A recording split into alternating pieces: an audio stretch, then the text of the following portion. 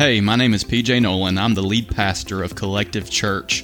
We are a community of real people in Saline County, Arkansas, seeking to know God and to make Him known. We hope as you visit our podcast that you will find the messages inspiring, practical, but most importantly, biblical. As we dive in this morning, I want to just back this up just a little bit before we begin really diving in. You see, of course, we're here and our blessed hope is in Jesus Christ, but a myth that you may be told from time to time is that Jesus only discussed and talked about love, and Jesus only talked about good things, and Jesus only talked about things that make you feel good. But that is not at all who Jesus is. In fact, in Jesus' first sermon he ever preaches in Matthew chapter 5, go and read Matthew chapter 5. It's the Sermon on the Mount. Jesus mentions or alludes to hell at least 5 to 6 times in his first ever sermon. Now, you read on through Matthew into chapter 10 and chapter 11 and chapter 13 and on, you see that Jesus is a firm believer in a place called hell. And so if our Savior, if Jesus Christ, who we have our blessed hope in, is making this a reality for the people that He is speaking to and talking to, this is an ultimate thing that we as the church need to have a reality check on and understand that it is exactly a real place that people will end up.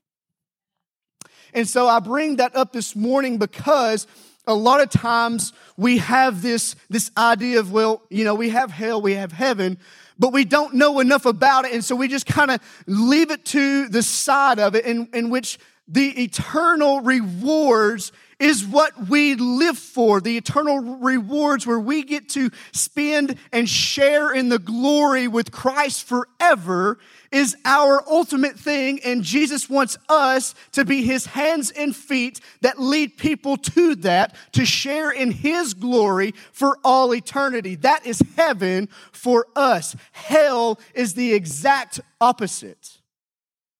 Whereas heaven is an eternal place where we are judged on our deeds and our good things that we have done and we glorify Him, hell is the exact opposite, where people will be judged on their merit compared to the bar set by a holy and righteous God. And so we're going to dive into this as we begin to learn about this reality of a place called hell. Not to scare you, but to give you hope in understanding that there is a place not only for you, but there is a place for everyone. But that reality is there is a place called hell. So the very first thing we need to realize and understand, and most of us, if not all of us, already know this, but it's good to understand why there is this place called hell. And the first thing we're going to talk about is the reality of sin.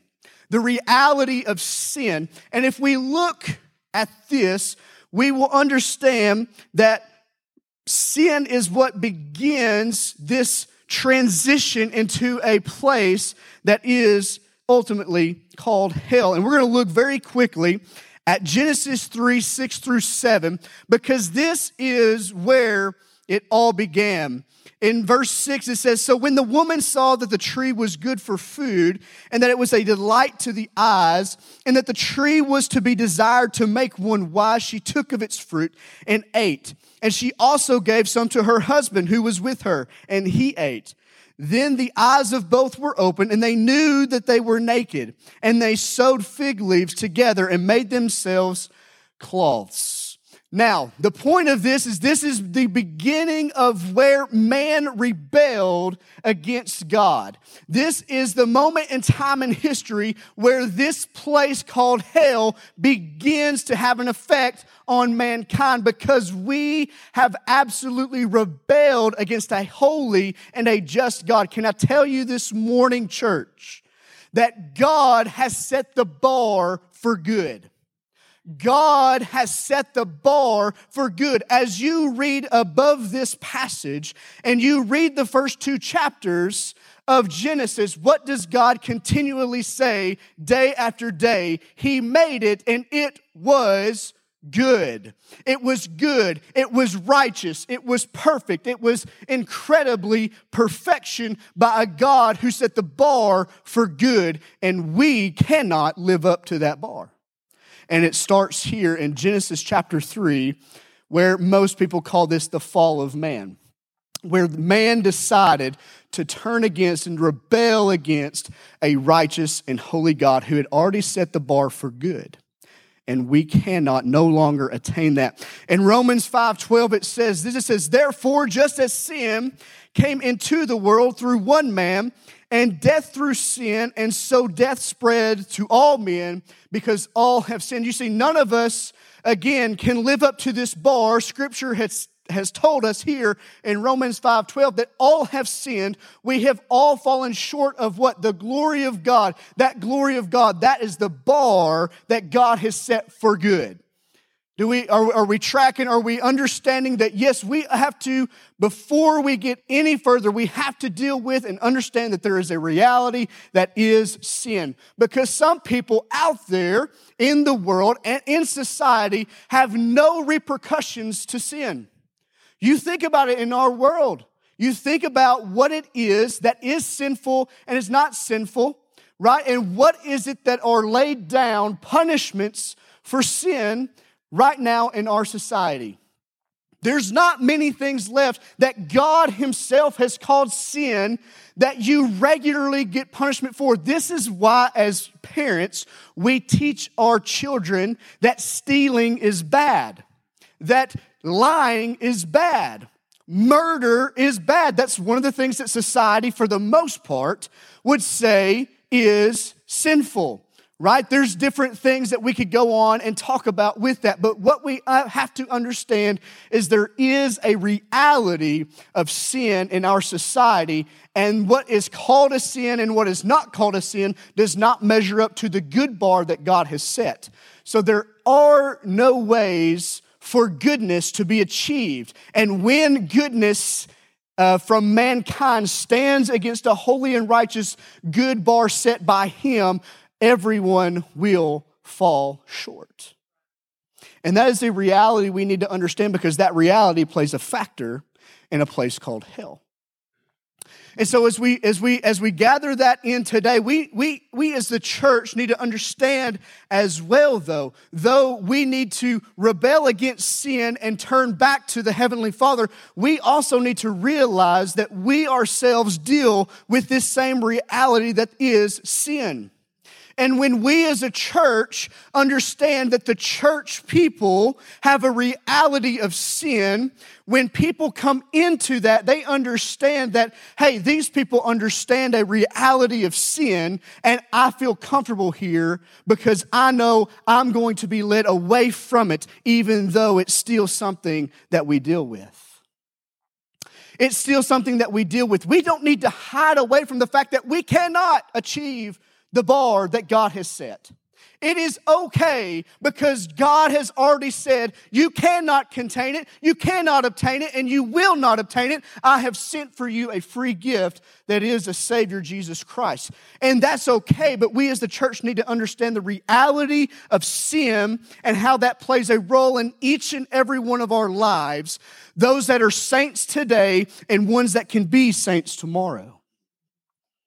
We have to remember that, church, that yes, sin is a reality.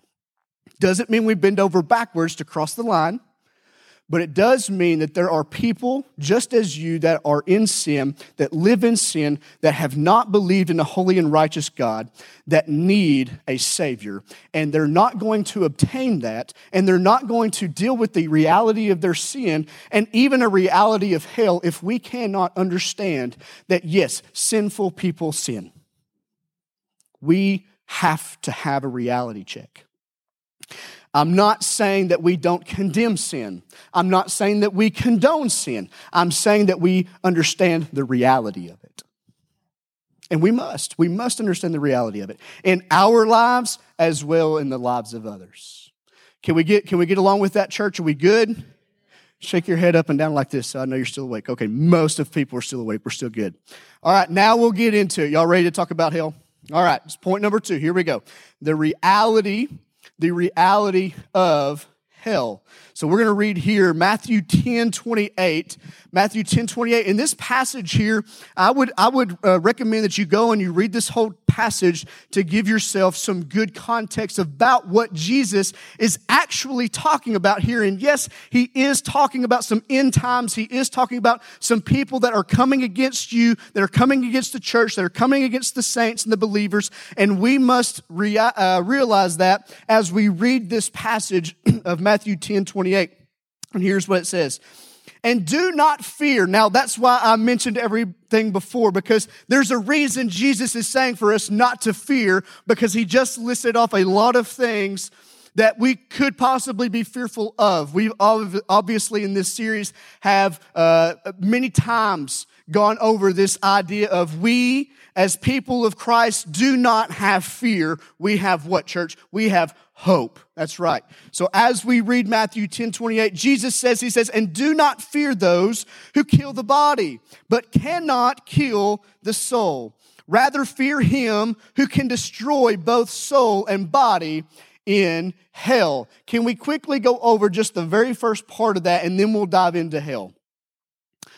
Look at what Jesus says. He says, do not fear. This is in the same breath that Jesus is fixing to mention the word hell. Do not fear. He says, do not fear those who can kill the body. Can I tell you today that there are Christians, maybe not here in the United States of America, but across our world, that are being martyred every day because of their belief and their faith in Jesus Christ, the redeeming Savior. That is happening. It has happened throughout all of history, and it still happens today. We as Americans need to be excited about the fact that we can freely worship in a country and freely choose Jesus, and we have every ounce of ability to tell people about Jesus without being persecuted and without being threatened of jail and even death.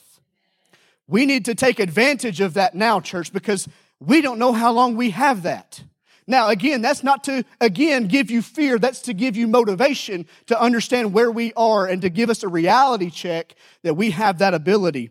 Notice how he says, those who can kill the body but cannot kill the soul. This morning, you may have been able in your life at some point in time had a persecution of sort against you. It's very possible because of your faith and belief in Christ, you very well could have experienced persecution. Here's what Jesus says to you. Doesn't matter. He said it doesn't matter. He says those people have no control over your eternal destiny. It has no control over what I can do for you. Jesus says, I am telling you to not be afraid of those people who can kill you. That's how the extreme of where Jesus goes with it. Now, there's a lot of things in between that, of course, that we may deal with. But Jesus goes so far to say, don't be afraid of those who can actually take you out, who can kill you, and yet fear the one who can. See, church, we have more fear, and this is a reality check, and I have to check myself on this too.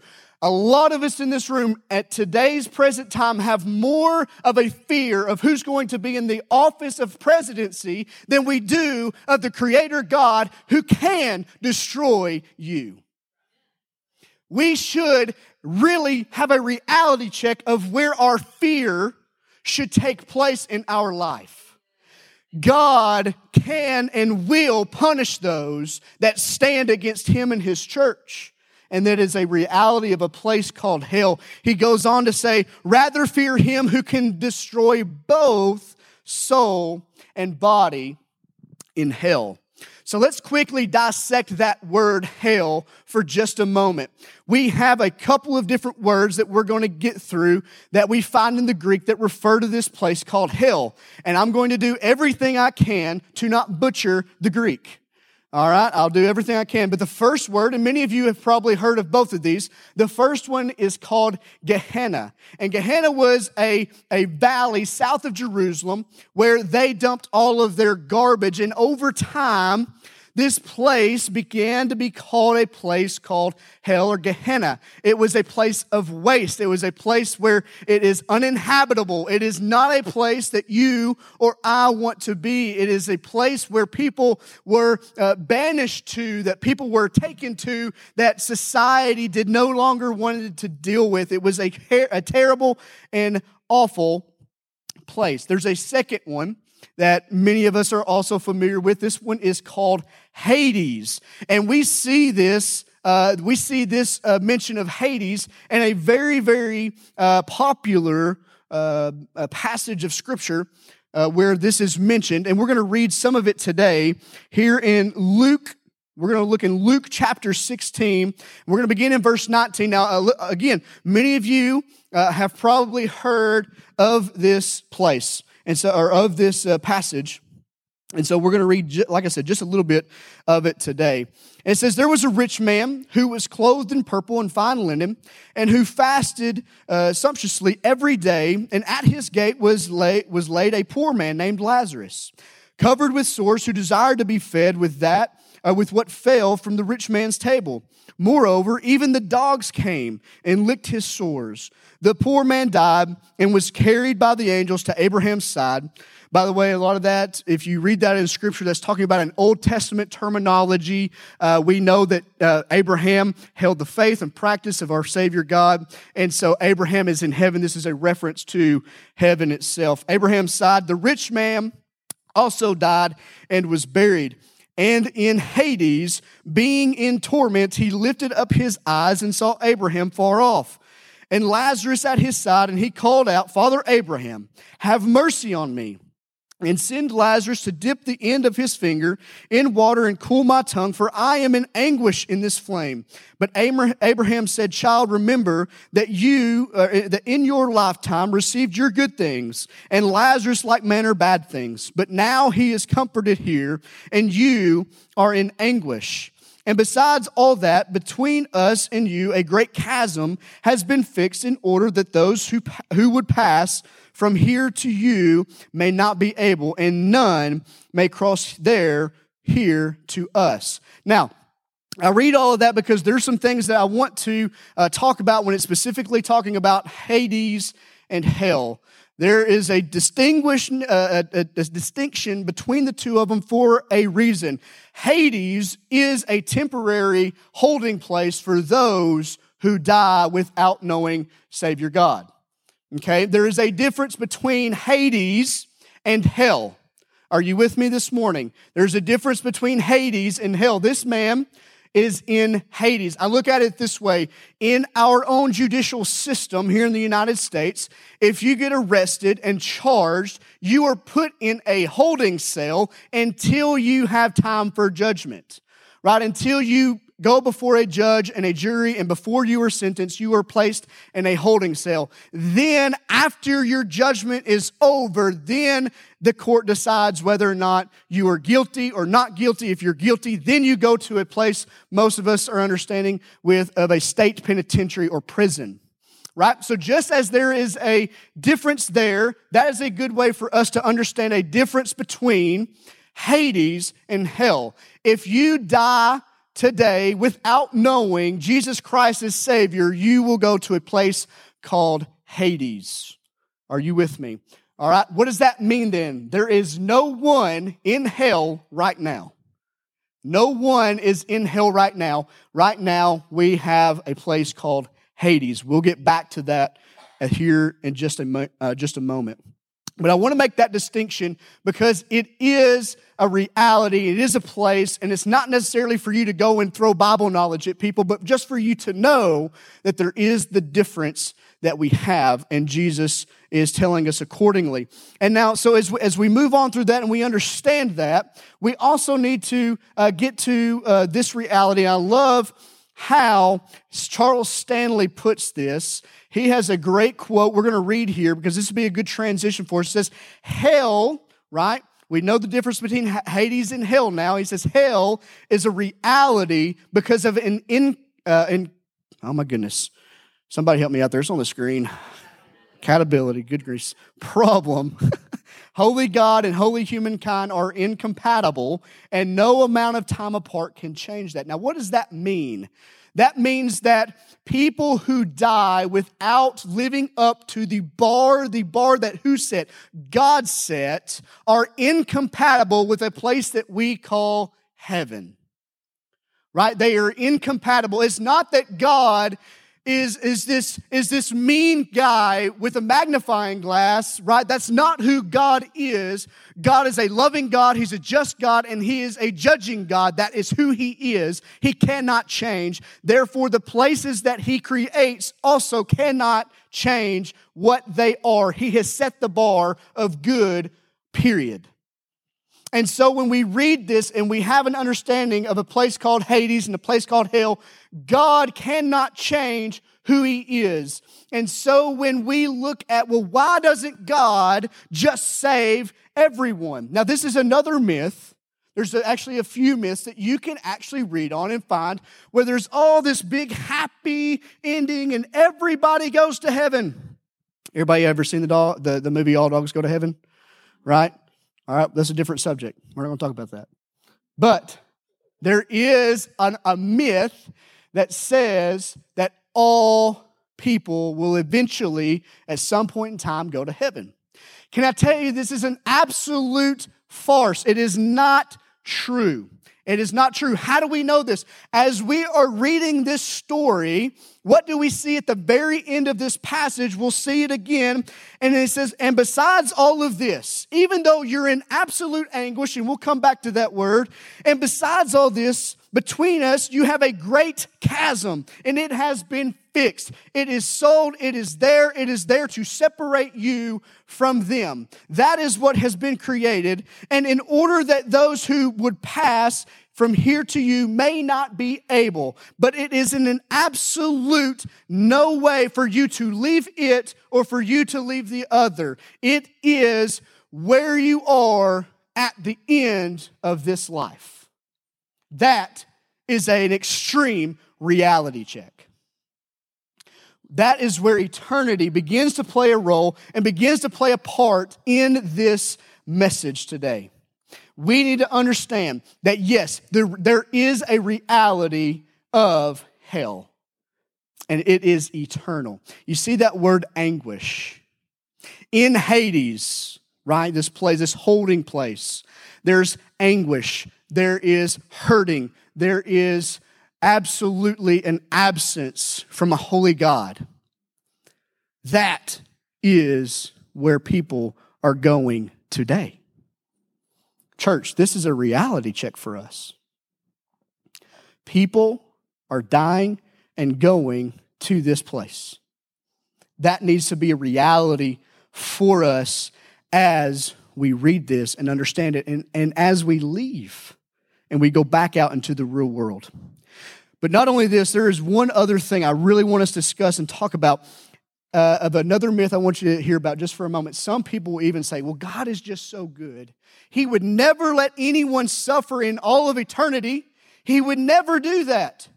Let me tell you, church, there's a lot of men that you may read that may believe this. So I want to point it out because it is an absolute myth and it's not true that when it's all said and done and all the judgments are over and people are thrown into hell, that's just a place that we like to call annihilation. That people, when they go here, they do not no longer exist. And it paints a really nice picture for us Christians who can sit here and say, well, if I don't get the message of that person, eventually God's just going to do away with them. That God's just going to annihilate that soul. It's no longer going to exist, and it's no longer going to be a place that I have to worry about because it's going to be gone. I want you to keep that in mind as we move into the next and one of the final points today. It says the reality of a judgment. The reality of a judgment. And we're going to move into Revelation Revelation chapter 20, we're going to look at from verses 11 through 15. It says this, "Then I saw a great white throne, and him who was seated on it. From his presence, earth and sky fled away, and no place was found for them. And I saw the dead, great and small, standing before the throne, and the books were open. And I saw the dead," he's referring to Hades, he's referring to ones who have died without knowing Christ. "Then another book was open, which is the book of life, and the dead were judged by what was written in the books. We do not measure up to the goodness that was set by a holy and righteous God. And God is good because he's a good judge. And because he must do that, because he cannot change and he cannot make something incompatible. He cannot cut corners when it comes to heaven, when it comes to Hades, when it comes to hell. God is just, God is holy. And the sea gave up the dead. Hades, death and Hades gave up the dead who were in them, and they were judged, each one of them according to what they had done." Now, many times it's been said that we will not be judged according to the things that we do that are sinful, which is true for the saint. But when it comes to the sinner and it comes to the person who does not know Christ, they will answer for every single deed, every thought, and every single sin they commit. They will have to measure their bar to God's, and they will fall short of the glory of God. This is a reality. "Then death and Hades were thrown into the lake of fire." This is the same thing as hell. "This is the second death, the lake of fire. And if anyone's name was not found in the book, he was thrown into the lake of fire." Now, what we need to understand is, and why I'm talking about this annihilation thing before, is because it is a myth, because it makes you want to feel good that God, who is this loving God, would not follow through with everything that he has talked about. You see, Jesus explains, and Jesus is doing all the things he does. Why? Because he wants to save his people from an eternal resting place away from him. There is no such thing of an annihilation. You will live forever in eternity, one place or another, and you will understand the reality of a judgment, because we will all go through one. There is a reality of sin. We have all fallen short. There is a reality of Hades and hell. You will go there if you do not know who Christ is. And there is a reality of a judgment that will forever and all eternity take place after this and into a place called the lake of fire if you do not know Christ as Savior. It is an eternal place of fire and anguish and destruction. It is a place that is away from and has no part of a holy and righteous God. That is what our reality is. That is a real thing. It is a real reality. Death and Hades are cast into hell forever. And our reality check as believers, we need to understand again, and I can't stress this enough, all of us fall short of the bar. So why is it that we're here this morning? What has Jesus saved you from? We do not ask that enough. We love to say that Jesus has something for you. Jesus has things to do with you. Jesus has this for you. But many times in the church, and thank goodness this isn't one, hell is not mentioned enough. And hell is not mentioned because it's this place we just want to bypass. It's this place we don't want to talk about and even know about, because if we make it a reality in our life, then we have to understand that people are going to be in it. And if it's that real to us, and it's a real place where real people are going to go, that's just too much for us. And we may just, have to share the gospel with that stranger. And it's not easy with having those reality checks. But if you wanted to skip a sermon today and not know about hell, you missed it. You're here. You know about it. You know of the reality of hell and what it its cost is it's an eternal place where people will forever be separated from a holy God who said that it was good. We messed it up. We rebelled. There's a place for those people. We will be judged accordingly to what we do in one thing, and that is Jesus Christ, accepting him as Savior or not. So there's a fourth reality today, the reality of a Savior. Can I get a witness? A reality of a Savior. Now here in a moment, Marianne's going to come and she's going to begin to lead us into a time to where you guys have an opportunity to make a decision today. But I mentioned before, Jesus in his first sermon, right? And even throughout his ministry, mentioned hell. He talked about hell. He talked of the reality of this place. Why? Because Jesus knew that we needed something to keep us from that place. He knew that we needed someone to measure up to the goodness, the bar that God had set from the very beginning when he created heaven and earth. And it was good. When he created the world, and it was good. When he created the land and the moon and the stars and the animals and mankind, and he looked at his creation and he said, it is good. God set the bar, and he sent a Savior to say, look, they're not going to measure up to the bar. I need you to go and do it. Jesus left his heavenly throne.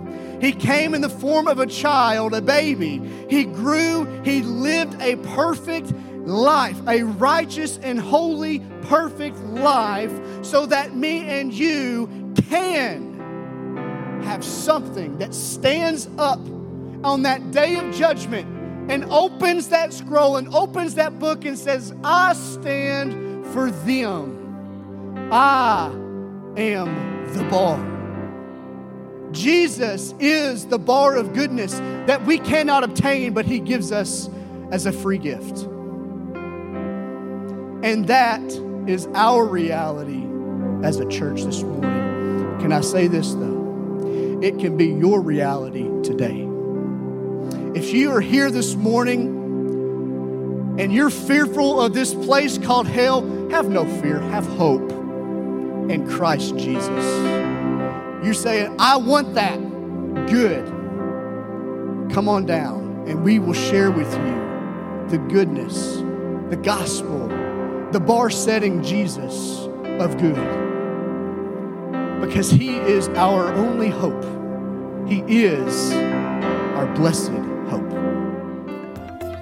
Thanks again for visiting the Collective Church podcast. We hope you found the message to be practical, inspiring, and biblical. And by the way, if you're interested in learning more about Collective Church, you can follow us on Facebook or Instagram. And if you enjoyed the message, hit the subscribe button. And if you'd be willing to, hit share and help us spread the word about Collective Church.